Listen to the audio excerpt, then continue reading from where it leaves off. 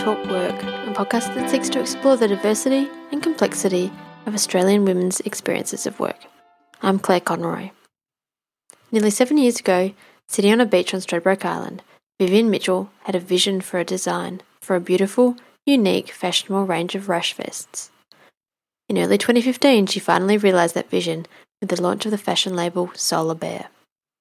Despite having no prior small business or fashion design experience, Solar Bear has attracted a lot of interest, being included in Canberra's Fash Fest opening night, and also as one of only 7 startup companies included in the 2015 Griffin Accelerator program. In this chat we talk about Viv's journey from that beach on Stradbroke Island to startup entrepreneur and what she's learned along the way. Like many women, Viv wears several hats, including mum to 5 kids. She's a thoughtful, warm and engaging woman, and in this chat she provides a very honest reflection of her recent experiences of work.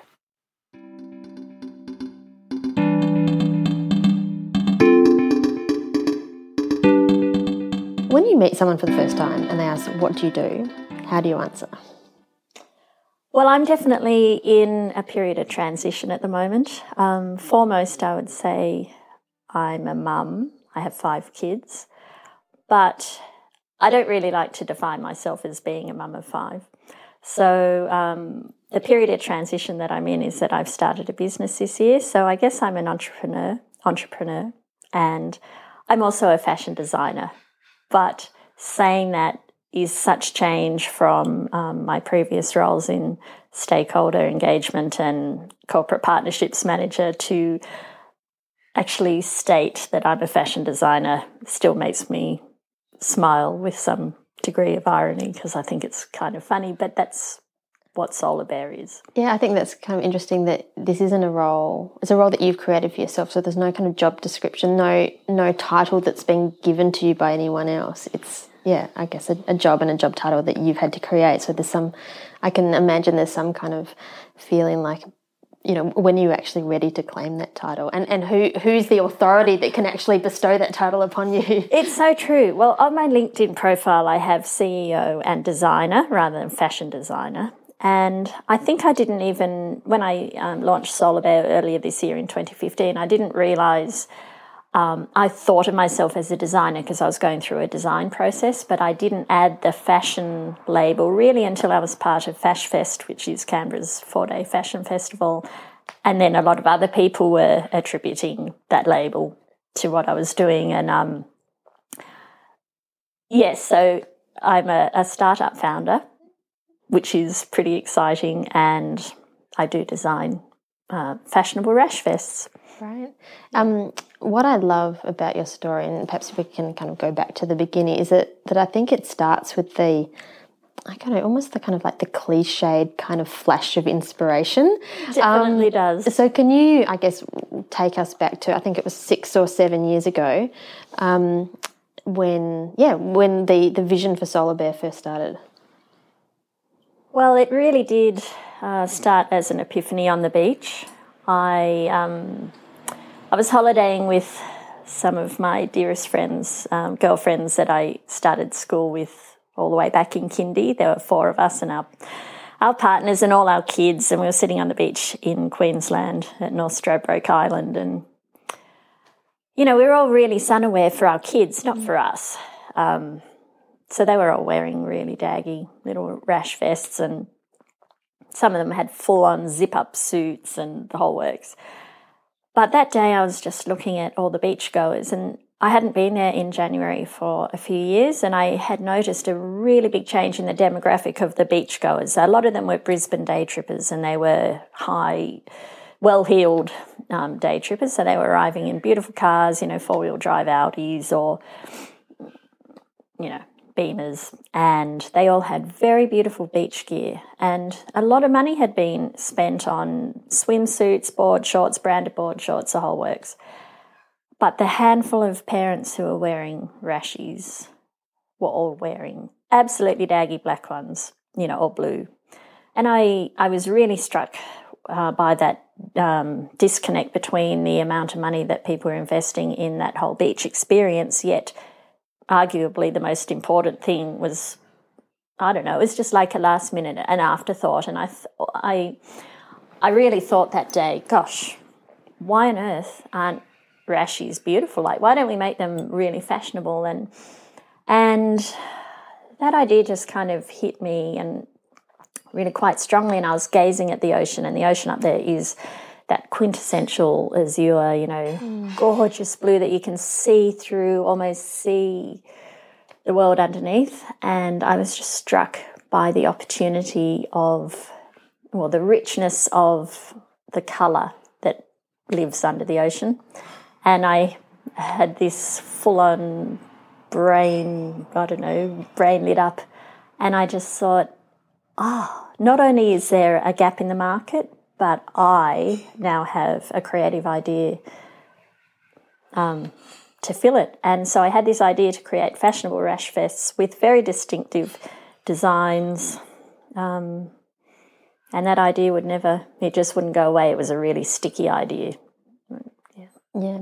So one of the things that that we've spoken about previously, but that I thought was really interesting, is that it kind of took you, a number of years before you actually started taking action on this. And I'm interested in what changes or that you saw in the swimwear market, and then kind of what was the final kind of prompt to actually make you think, I'm going to actually do this? There's definitely been some changes in the swimwear market, but the reason it took me so long to do it is that I had 10 years out of the workforce. I'd done a tiny bit of paid work, but essentially had been a full-time mum at home for 10 years, and I'd only been back at work when I had this idea for about 6 months. And I really wanted to focus on just building up my expertise again and my confidence in the business world, building up connections, and that was very important to me to re-establish myself as a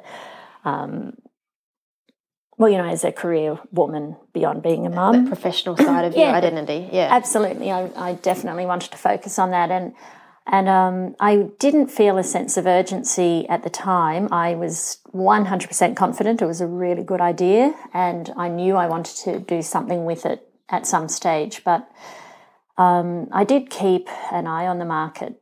So every summer I just sort of, as summer was approaching, I would look at what was available in the shops. And for about the next 3 years, there was pretty much no change at all. And I didn't feel a sense of urgency. But about 3 years ago, definitely some beautiful prints, and digital prints in particular. So digital fabric printing had moved quite a lot, and I saw some really colourful, nothing like my idea, but they were very bright and vibrant prints. And I thought, wow, there's definitely movement in digital printing, but also so that design process was really evolving. But there was a little bit of change in that rashi market as well. Probably around maybe the end of 2013, I definitely was seeing some change in the market, and I thought this is actually a segment that's on the move. A couple of the big brands had started looking at fashionable rash vests, really as a bit of an add-on to their core product being swimwear or surfwear. But, the fact that there was some interest there made me feel that if I was going to do it, maybe I should get on with it. And then I had two very significant personal life-changing events. My mum died, and then one of the same four girlfriends, one of my childhood best friends, also died of cancer, and that happened fairly close together. And Wendy, my beautiful girlfriend, lived in the south of France, and she was like the hottest fashionista you could ever meet. She was drop-dead gorgeous, 6 foot tall, spectacular girl who was a singer in a band with her husband, and they performed on the beaches around Saint-Tropez. And I had often talked to her about this idea, and she thought it was really amazing, and she was the only person in the world who has ever called me Mitchie, but she would say to me, "Mitchie, when are you going to do this?" And I thought when she was dying and then when she died, she would have rocked my designs and would have worn them so proudly. Yeah. And I kind of thought, if I can't do it for my mum and for when, when is something going to be important enough? And then I thought, it's time. It's time now. Yeah. So from taking that decision, I'm going to do it, and you have no background in fashion design, garment design, or you've never owned or managed a small business before? No. So what do you do? What's the first step that you actually take once you decide that this is it? It's a very scary thing to do. Of course, I hedged my bets for a while, and when I first started playing around quite actively trying to start, it was last year. So I was working part-time, and I just started some basic research, launching into a new industry. And in fact, it was more than one industry, because the fashion industry was new to me. The creative industries generally were new to me. Starting a new business, so that sort of being an entrepreneur, startup world was new to me. So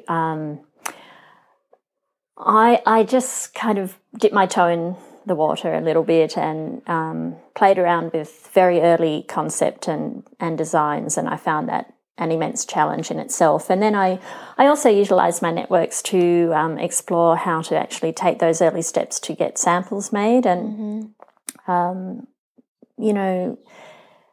also learning very fundamental steps about the processes in creating a garment. So, you need a digital pattern maker, you need, the sketching, of course, you need to have a mood board and that whole concept that you can then convey to anyone else who has to create the actual garment with you. And it was a very steep learning curve, and very scary. But I think what you have to be confident about is that even if you don't have experience in an industry, we all have transferable skills.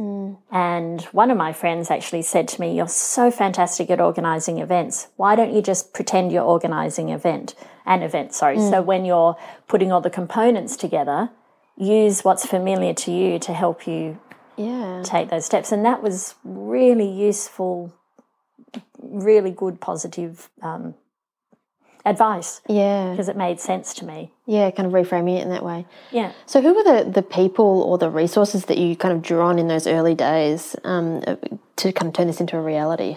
One of the people was a Canberra-based...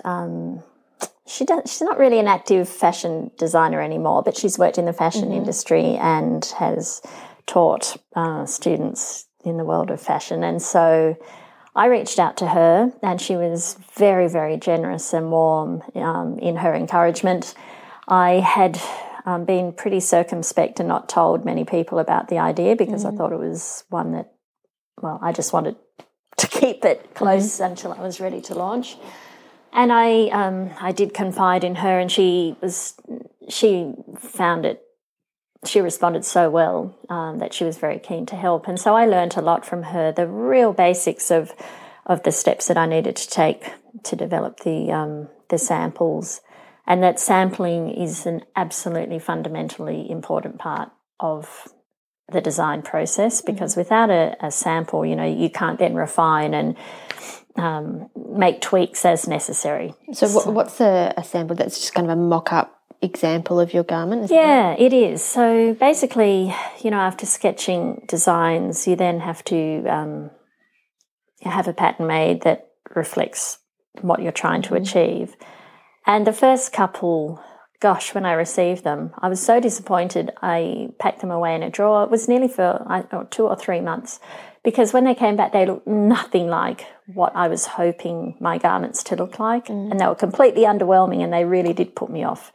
And I just thought, this isn't going to happen. But I actually took them out when he went back to Straddie in last summer. And I got some of the teenage girls, my daughter and my friends' daughters, to wear them. And they looked pretty good on, even though they were these rough samples.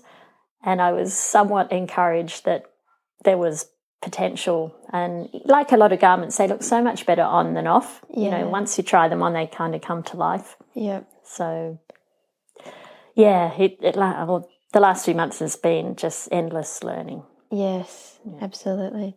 So one of the, I know a little bit about your story, one of the really kind of pivotal experiences for you was Fash Fest 2015. Yes. Can you share a little bit about, I guess, how that happened, how you even found out about Fash Fest and the kind of the journey into that kind of, I guess, fashion catwalk show world?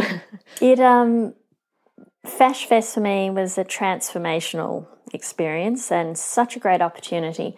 Towards the end of last year, I saw a call out on social media for expressions of interest from Canberra emerging designers, and I responded to that and initially didn't hear anything back, and I kind of thought, I've missed the boat, and that was okay. But just before Christmas, I had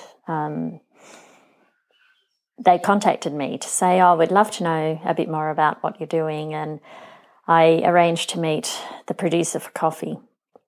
And I was still pretty cagey about what I was doing, and this was the most amazing experience, and it really changed the way my life has panned out since then with Solar Bear, because I tried to describe to him, without giving away any secrets, that I was creating a range of designer rash vests, and he looked really underwhelmed. He was not,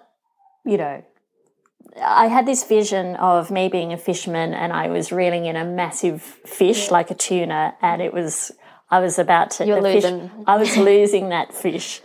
And I thought, oh my goodness, I'm just going to have to actually, trust him and tell him what my whole concept is. So, because Solar Bear has very distinctive prints, and that's really the point of difference. So, I didn't want someone else to have too much information about it. Anyway, I told him the concept and about these prints, and it was amazing watching his body language change. He shifted in his chair, he started smiling. He was like, wow, I really think you're onto something. And I knew he was genuine because he was suddenly super enthused. Yeah. And anyway, just only about a week later, they offered me a place as one of the designers. Yeah. And that was super scary, I can tell you, Claire. Because this was becoming real. This was going from an idea in that you could kind of keep hidden away in your house with a few select individuals, and this was now making Absolutely. it public. And it's quite funny because about a year, you'd say around May of 2014, I had actually thought to myself, I hope that in about a year's time, enough momentum has built around Solar Bear that it's a thing, because it didn't even have a name in 2014. Solar Bear I only registered it after Easter of this year. So, oh right, that was even after you'd pitched to Fash Fest. I was in Fash Fest and had for a few weeks was operating under another name, or intended to, but it turned out you also have to learn a lot about IP when you're starting a business. And it turned out that potentially the name I had initially thought of could encroach on someone else's business name. So I made a decision to go back to Solar Bear that I'd thought of just before Christmas, and I had wrongly thought I couldn't use it at that stage. But in the next few months, I'd learned a lot more about IP, and I had redone a whole lot of searches and then engaged an IP lawyer to help me. And just after Easter this year, we registered Solar Bear. But that's not answering what was your question. The question was about the journey to Fash Fest. Oh. So I guess back in December they say, or maybe early January, and they say, "Yep, you're in." So then what happens? Well, I'm definitely I'm someone who works very well to deadlines, so a deadline-driven person. And I knew for me that it actually was what I needed, because I had been working towards this, but, in a very part-time fashion until that moment. And once that was, Fash Fest was offered, that was in May, and this was January. So I, had about 4 months to get the ideas out of my head onto paper and onto the catwalk, and that's what I call the concept catwalk phase. It was intense. And at this point, you still hadn't seen a sample that you were happy with. You actually had no surety that what you had in your head could be translated into actual designs. That's absolutely true. In January, when they offered me the place, I was then back at Stratty. As I said, the girls were wearing the samples. I talked at length with my girlfriend about, oh my goodness, I have to now make this happen.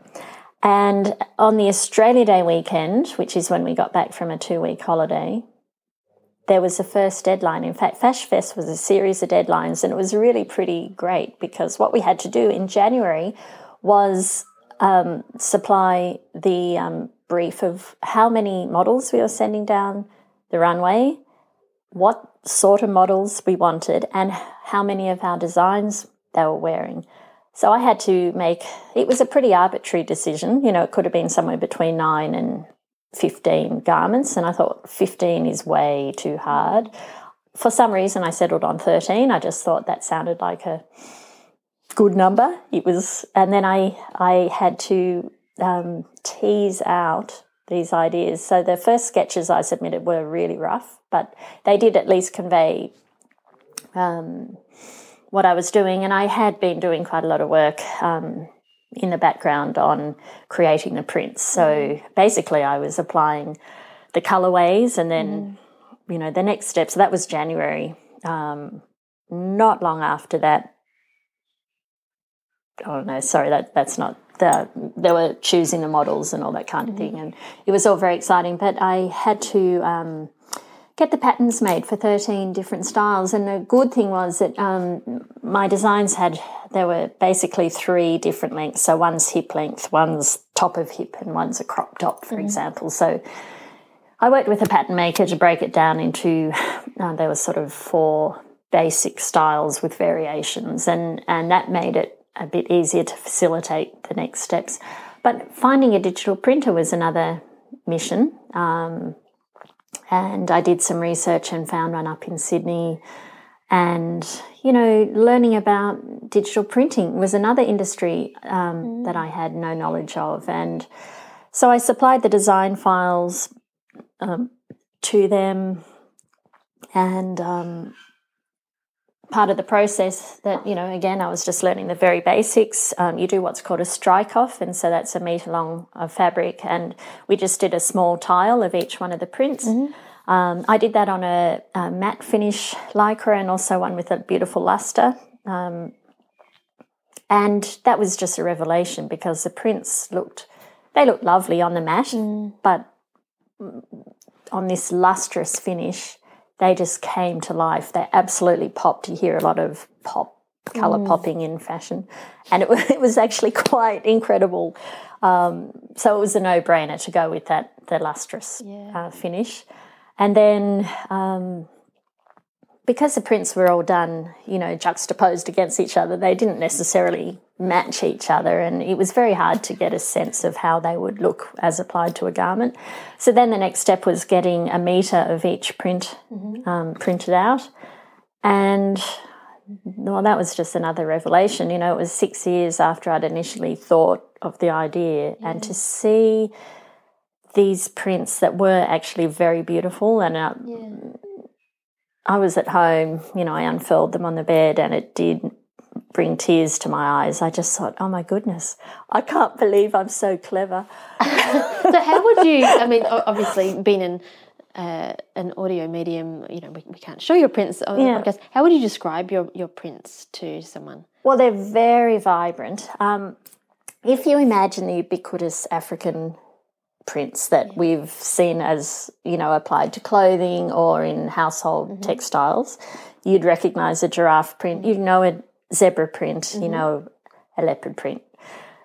We all get that. This is a whole new category of prints. So they're inspired from the ocean. They're inspired by marine creatures. And so they're very vibrant. There's some spots, there's some stripes, there's they're very geometric, and in fact I played with some of them so much that I created some really unusual very geometric prints. And that was one of the things. Gosh, you just don't know what to anticipate when you're starting something new. There was so much maths involved in the development of the prints and the patterns. There was, had to predict, be very good with symmetry and just spatial, trying to visualise how something would look. The axis of symmetry changed completely what the prints would look like, and it was, really after spending a day, just one particular day, doing a lot of work on that, at the end it was like, I didn't know I needed my maths brain. Yeah, yeah. That was quite fun. But the prints they're very vibrant. But what I love is that they're very distinctive, and I'm pretty sure you won't have seen anything like them. And once you've seen a Solar Bear print, what I would love is that they are going to be so distinctive that when I release a new range in a year or, for the following summer, people will be able to say, that's a Solar Bear print. Yeah. So let's go back to picking the models, getting the strike-off fabric made. Yeah. Then you need to go and get the garments made somewhere. Yes. And then it's time for Fash Fest. And there wasn't, I guess, when did you actually get the garments that you were going to be putting on the catwalk? Oh, Claire, it was so nerve-wracking. So I was working 4 days a week until the end of February. Right. I will tell you when the garments arrived in one set, but basically I had lunch with a friend who said to me in February, I told him about Fash Fest, and it was in May, and he said, wow, well, that's fantastic. That is so fantastic. How are you going to make it happen? And he said to me, you can get a job anywhere, anytime, but you only have till May to change your life. And I just, at lunch, thought, whoa.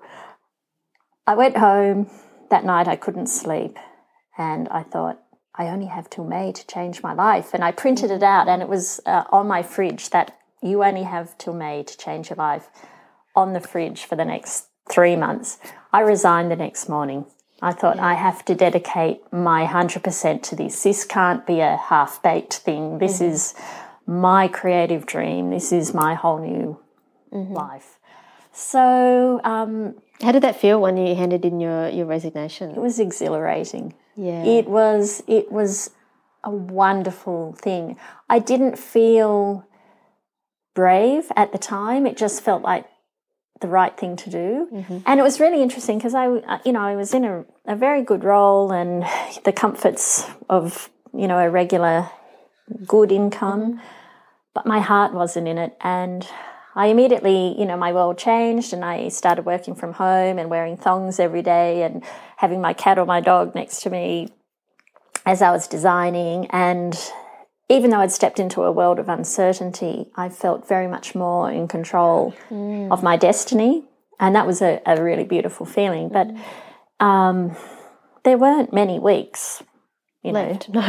There weren't. And it took, probably 3 weeks to get the fabric happening.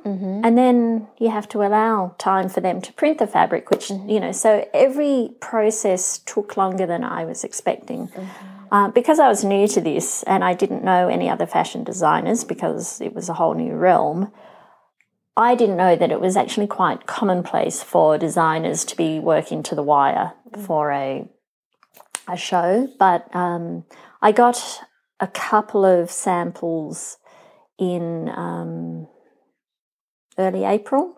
And I do mean a couple, like 1 or 2. They weren't even the prints weren't applied as they were going to be for the runway show, but it was more about seeing what the silhouette of the garment was like.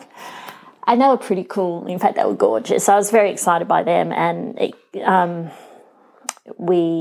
or 2 of them did need a tiny bit of amendment. So it was a very instructive and useful step to take. But that meant that timings were getting very tight. They also had to be scheduled in with the manufacturer. So, her program of works was still running as well. And so it was all very nerve-wracking. And I actually only got the samples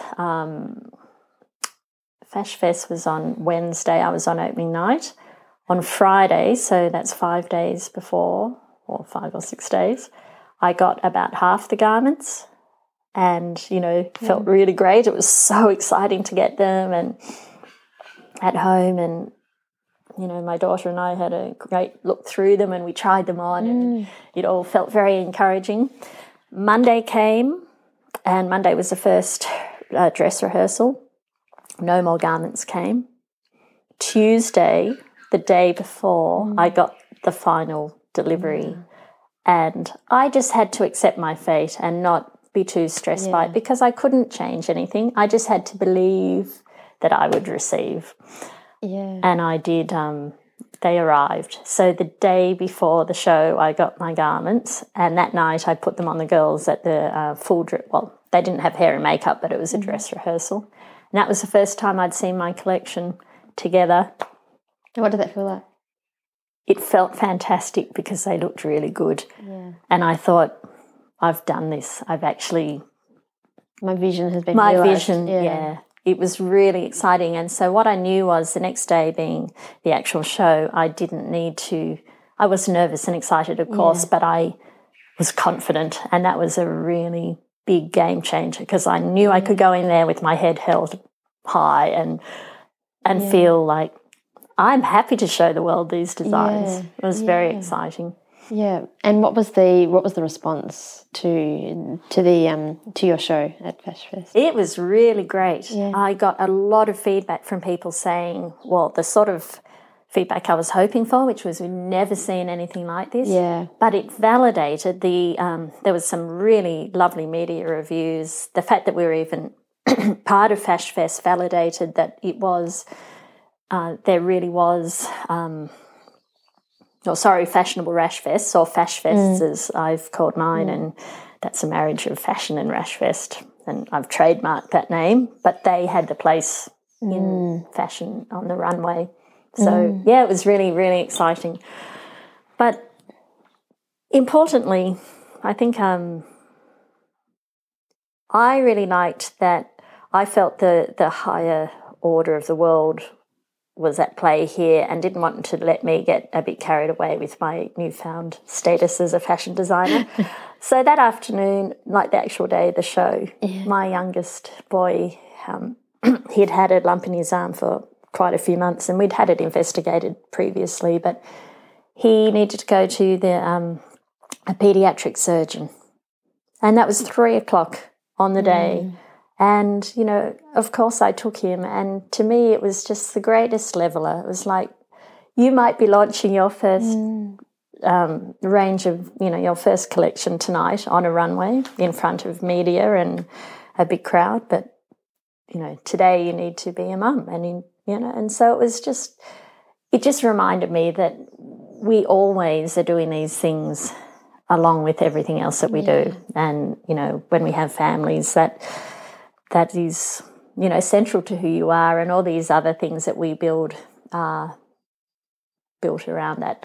Yeah, it's actually a good point. One of the questions I wanted to ask you was about, I guess, thinking about the positive benefits that you think that being a mum has given you and how they translate into business. Because I think certainly my experience in becoming a mum, and I think it's very easy to think about the things that having children, how they limit you in your career, or the things that they take away, particularly in terms of time and, perhaps ability to focus. But I think there's a flip side to that. There's actually some real, I guess, some skills or some perspective mindset. So I'd love you to talk about how you think your experience as a mum has actually added value to your experience as an entrepreneur.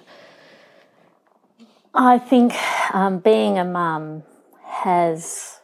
Without doubt, I don't think it limits people in the workplace at all. I think it's the great enabler, because you have to be an amazing time manager. You also have to be very adept, as you know, with working with unreasonable people. And, kids don't necessarily want to comply to what you want to do in the timeframes you want to do it. So, you're wrangling a team of sometimes ungrateful and sometimes challenging and difficult little personalities. But of course, I just think that is highly transferable. And I absolutely believe that parenting skills are undervalued in the workplace and in fact should be regarded a whole lot more highly, because we learn a lot about our own capacity for leadership. We learn a lot about our own capacity for kindness and as teachers. And it teaches you a whole lot of, well, I found a state of calm that you can, I don't know, you can really only achieve when you've been pushed to the absolute limits and you're sleep deprived. And I've been sleep deprived, I feel like, for the last 20 years. I mean, unfortunately, it just never ceased to go back to how it was. And I've learnt a lot about me, and I've grown so much through being a mum, and really I've relished that role and adored it tremendously, and I just learn from my kids all the time. And some of those skills are transferable into the workplace too, you know. They might teach me something about technology or social media that I can then apply, even though they always think I'm doing it really badly. Yeah. Oh, right. With the jaggy mum sort of thing. But no, I think our experience as parents is a really growing experience. And so as an entrepreneur, when you're trying something new, and particularly perhaps when you're starting a business, if it's a creative thing that you're doing, it is an extension of yourself. You're really putting out there this will be the same for any designer or artist. You know, you're painting or you're creating or you're making furniture that is an expression of who you are. So it's like having another baby. Yeah. And I really struggled with something earlier this year when there was an opportunity to work quite closely with a girl up in Sydney who would have taken some of the she would have quite actively managed a few things for me, but I didn't end up going with that because one of my friends here in Canberra just said to me, "Viv, you've got a brand new baby," being being my business, and she said, "You wouldn't be sending your 6-week-old baby to daycare."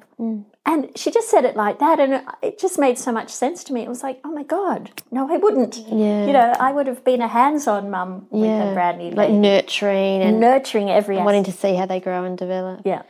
So how do you think that your kids have benefited from seeing you embark on this experience? I don't know if they've always benefited.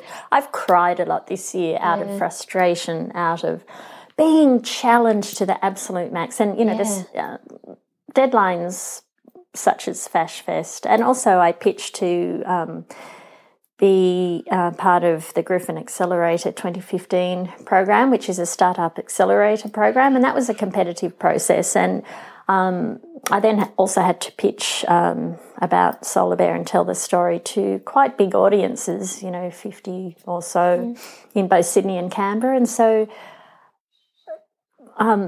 I've had so many firsts this year. So while I think it's been absolutely fantastic for the kids to see me create these designs and start a new business, and they are definitely proud of my efforts, they've also travelled that journey with me of the highs and lows, because when you're starting something new, there's bound to be setbacks, and there are always, you make mistakes and you have to be really good at learning from those mistakes and quickly implementing change, and you have to be able to get back up. So I suppose the resilience. The resilience part has been a really good, when they've had tough times at school, for example, and I've definitely over the years said things to them like, if this term's not going well, let's just wait the whole term and see how things pan out. We won't give up yet. Stick with it a little bit, Stick with it. So when I was sort of thinking, this is getting too hard, then I think, but I always tell the kids, got to do a whole term. So, I'll be like, I find I measure a lot of things I do in school terms, right, just because it is a, sort of 3-month period. Yep. Yeah. So it's been good for them, I think, because they've certainly seen a whole new, such high-level creative output. And I've always been creative, but not in a commercial sense before. Yeah. So it's cool. Yeah. So how about we jump back to the journey through this year. So after Fash Fest, you spoke just briefly about the Griffin Accelerator. Can you tell me a bit more about that experience, why you wanted to do it and what you got out of that experience? The Griffin Accelerator program was an opportunity to connect with the sort of startup ecosystem in Australia and, in Canberra in particular. When I heard about it, I thought it would be really cool to pitch because, I hadn't started a business before. And as you mentioned in your introduction, even though I have, across 30 years, a really, strong and diverse career, I hadn't ever started a business. So I thought it would be a really good opportunity to help me with that. And then I did pitch. In fact, the week before Fash Fest, I pitched to Griffin. So that it was such a big week because, it was one hat on, one hat off. But I was accepted into that, and that was the second really big validation for Solar Bear, that not only is this has its place in the world of fashion, this has its place in the world of startups where they invest in ideas. So it was really exciting to have business people who weren't necessarily into fashion, but they could see the opportunity around the idea. I'm interested that you just said that they invest in ideas, because my impression is that they also invest in the people. They do. The idea without a founder who can actually execute on that idea. So I'm interested in your perspective about what you think that they saw attractive about you as a founder and the experience that you had. I think that's a really important point and observation that you just make, because I have had feedback from the mentors that it very much, in my instance, it was an investment in me as well. They do invest in founders. Yes. So while they knew that I didn't have business experience running a small business, they absolutely did know that I had managed some very high profile events in Canberra, that I had really strong people skills, and that, I think they definitely saw that I was a founder with a vision and that I brought a lot of experience. And I had a conversation recently with a commercial lawyer who I hadn't met him before, and he was kind of interviewing me, I guess, and he asked a lot of similar questions, and he said it was really lovely. He just observed that it's quite likely the investment is very much in the founder as well as the concept. So I think you're right. You can't just have a good idea but be someone who is not either capable or positive. You have to, when you're starting something in business, you absolutely have to have that passion and energy to be the visionary. You have to be able to tell people what you're trying to achieve, and for them to buy into it for all different reasons. They may believe in, for mine, it's not only about fashion, it's very much about sun protection, because we have the highest incidence of melanoma in the world. Australia's beach culture is fantastic, but it has a downside. And to be able to articulate that, this is very much about enjoying that beach culture more safely, for kids and adults, and why do we have to compromise on style to do that? It's sort of it's a simple concept in a way, but simple ideas are often good ideas. And I did love that, I think that I was a woman was important to them. A woman, there were three teams of women founders accepted, which was really cool. So that's 50% of the intake. I think that I was coming to entrepreneurship at a very different stage of life, as a mature entrepreneur, I guess, and that my life experience, and we talked about parenting. I think all those things really give me my skill set is very diverse, and it's also quite, I don't know, it's broad and lots of skills that I can bring to this journey.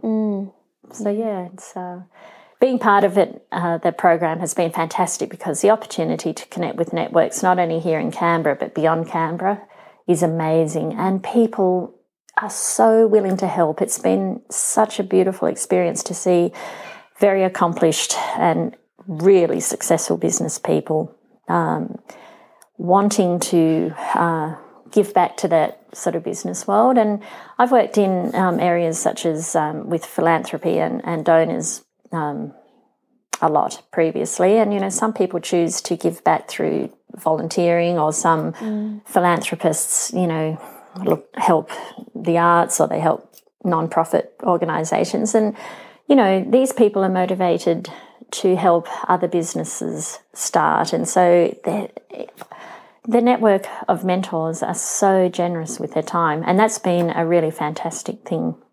They open doors. Yeah. And one of the things we were talking about just before we started recording was kind of the isolation of being in the kind of the startup world. And so I imagine that having actually kind of been inserted into a community of people and mentors must have been really, really valuable. But I'm interested in your thoughts about how you manage that, being it. You are Solar Bear, and so where do you get your support from now?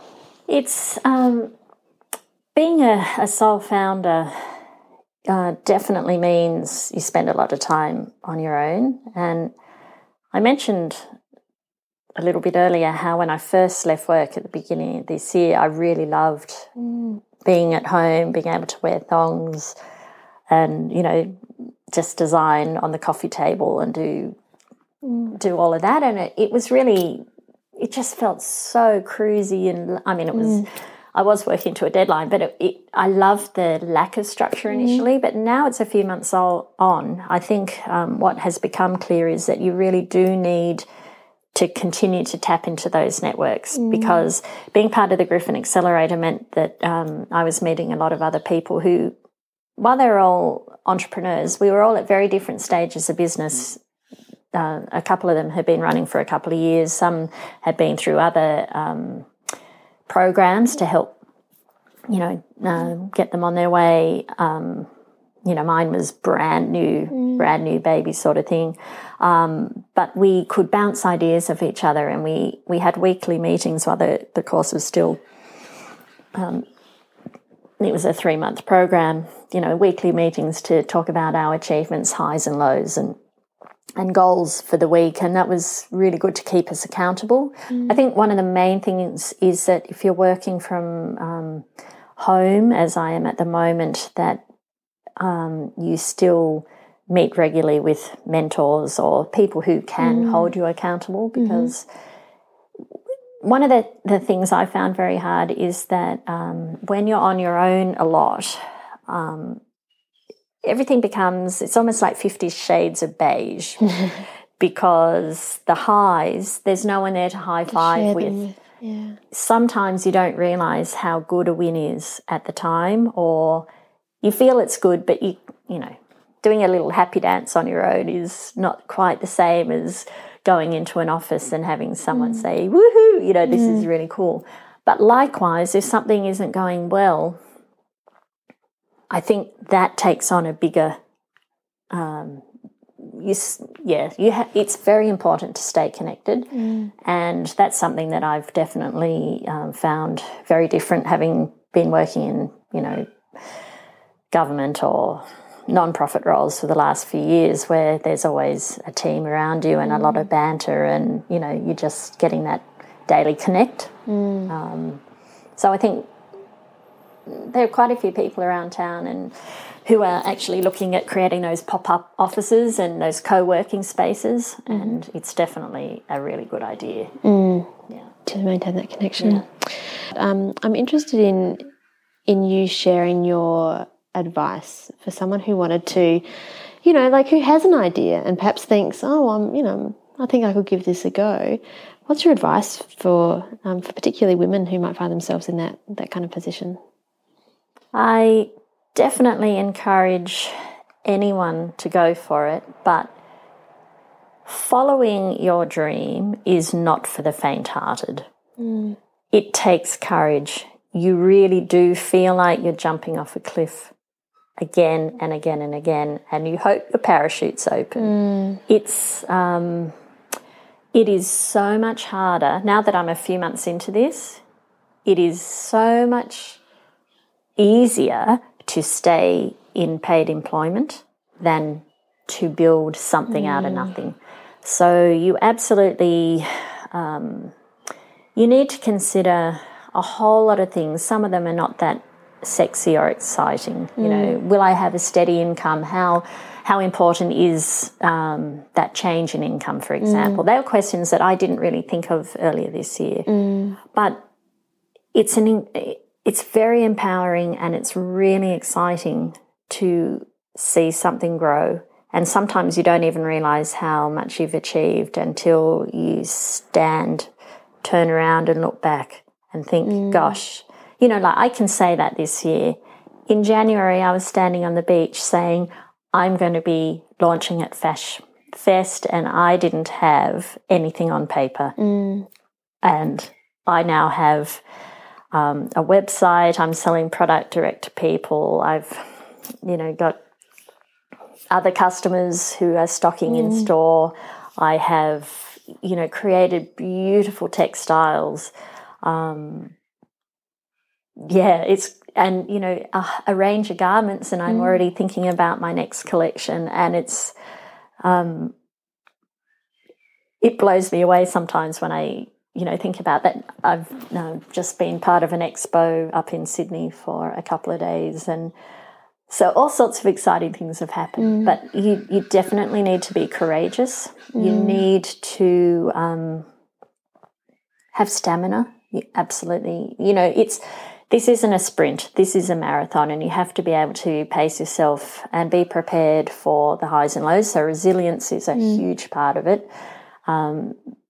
It's, as I said, not for the faint-hearted. So it will be easy, I think, you know, easy to say, oh, I've had enough of this. Not me necessarily, but, you know, you are faced with that, oh, gosh, this is really hard question quite a lot. And, you know, to keep smiling every day can be hard if you've had setbacks, but, you know, you have to, you definitely have to keep going. And then allow yourself to celebrate the little wins or the big wins because they're super important. Yeah.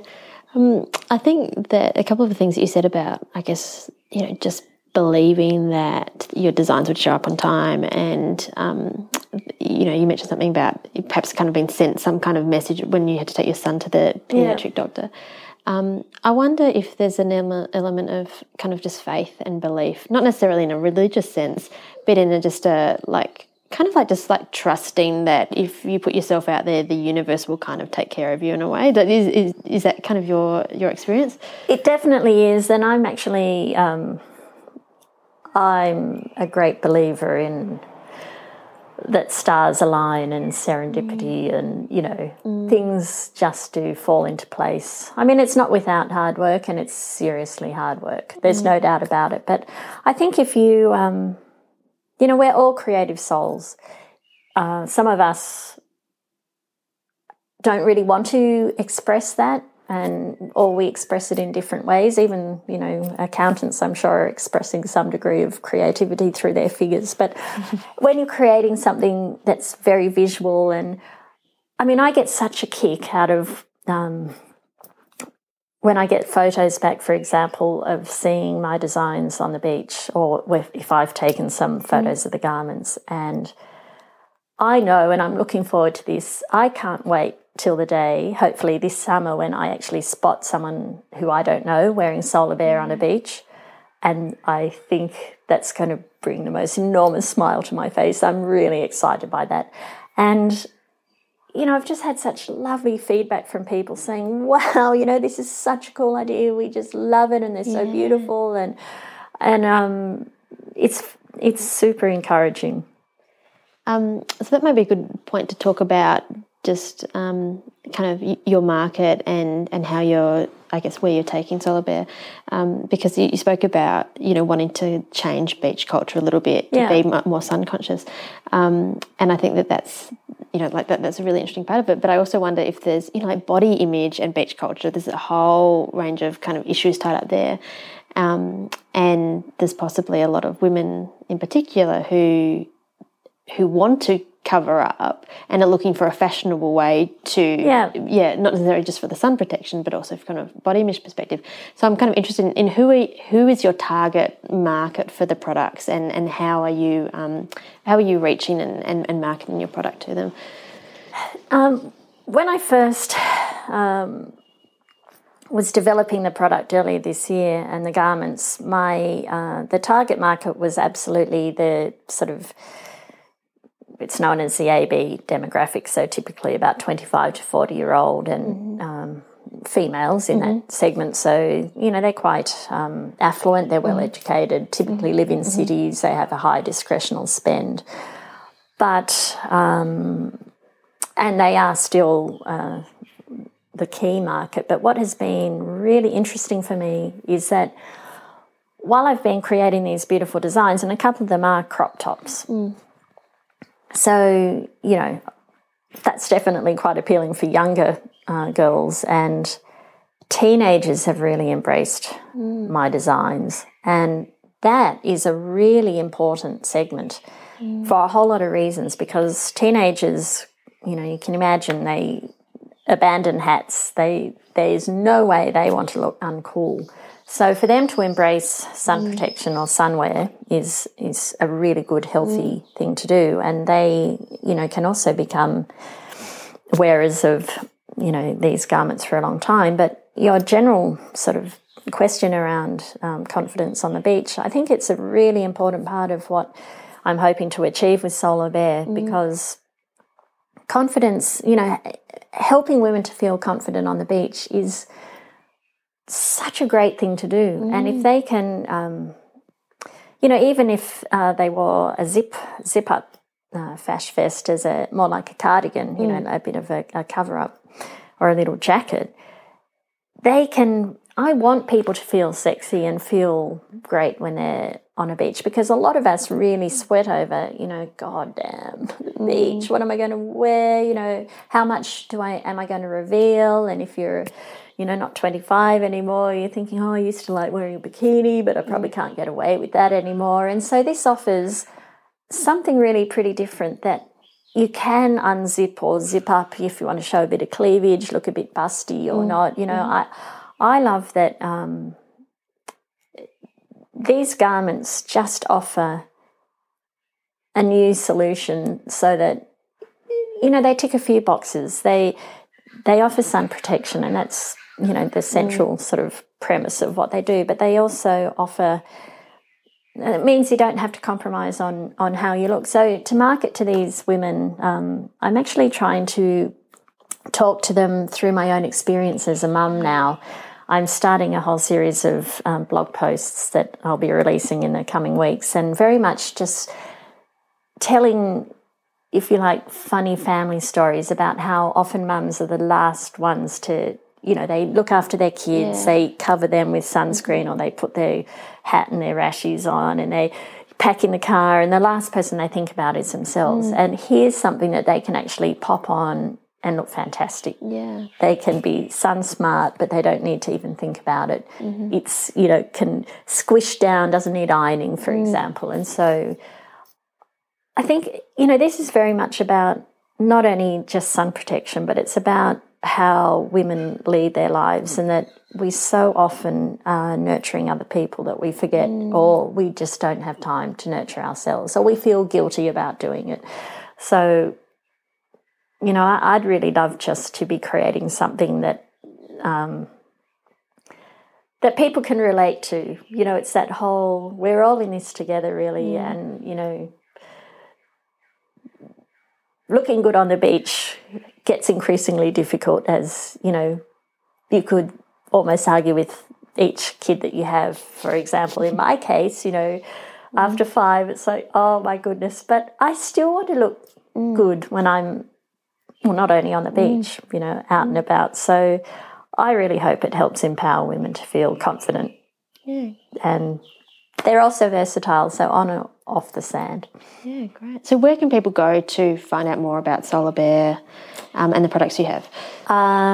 If you visit our website, it's www.solarbear, that's BARE, solarbear.com.au. We have garments for sale online. And in the next 2 months, I hope there'll be quite a few outlets around Australia that will be stocking Solar Bear as well. But the website will give you all the information. And you're also on Twitter and Facebook, yes, of course. And Instagram. Yes. Instagram and Twitter and Facebook. Great. Yeah. Excellent. Well, Viv, thank you so much for sharing your story today. It's a pleasure, Claire.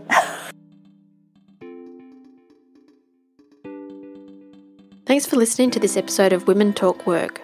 If you'd like to hear more interviews with Australian women, you can subscribe via iTunes or stream via the website www.womentalkwork.com.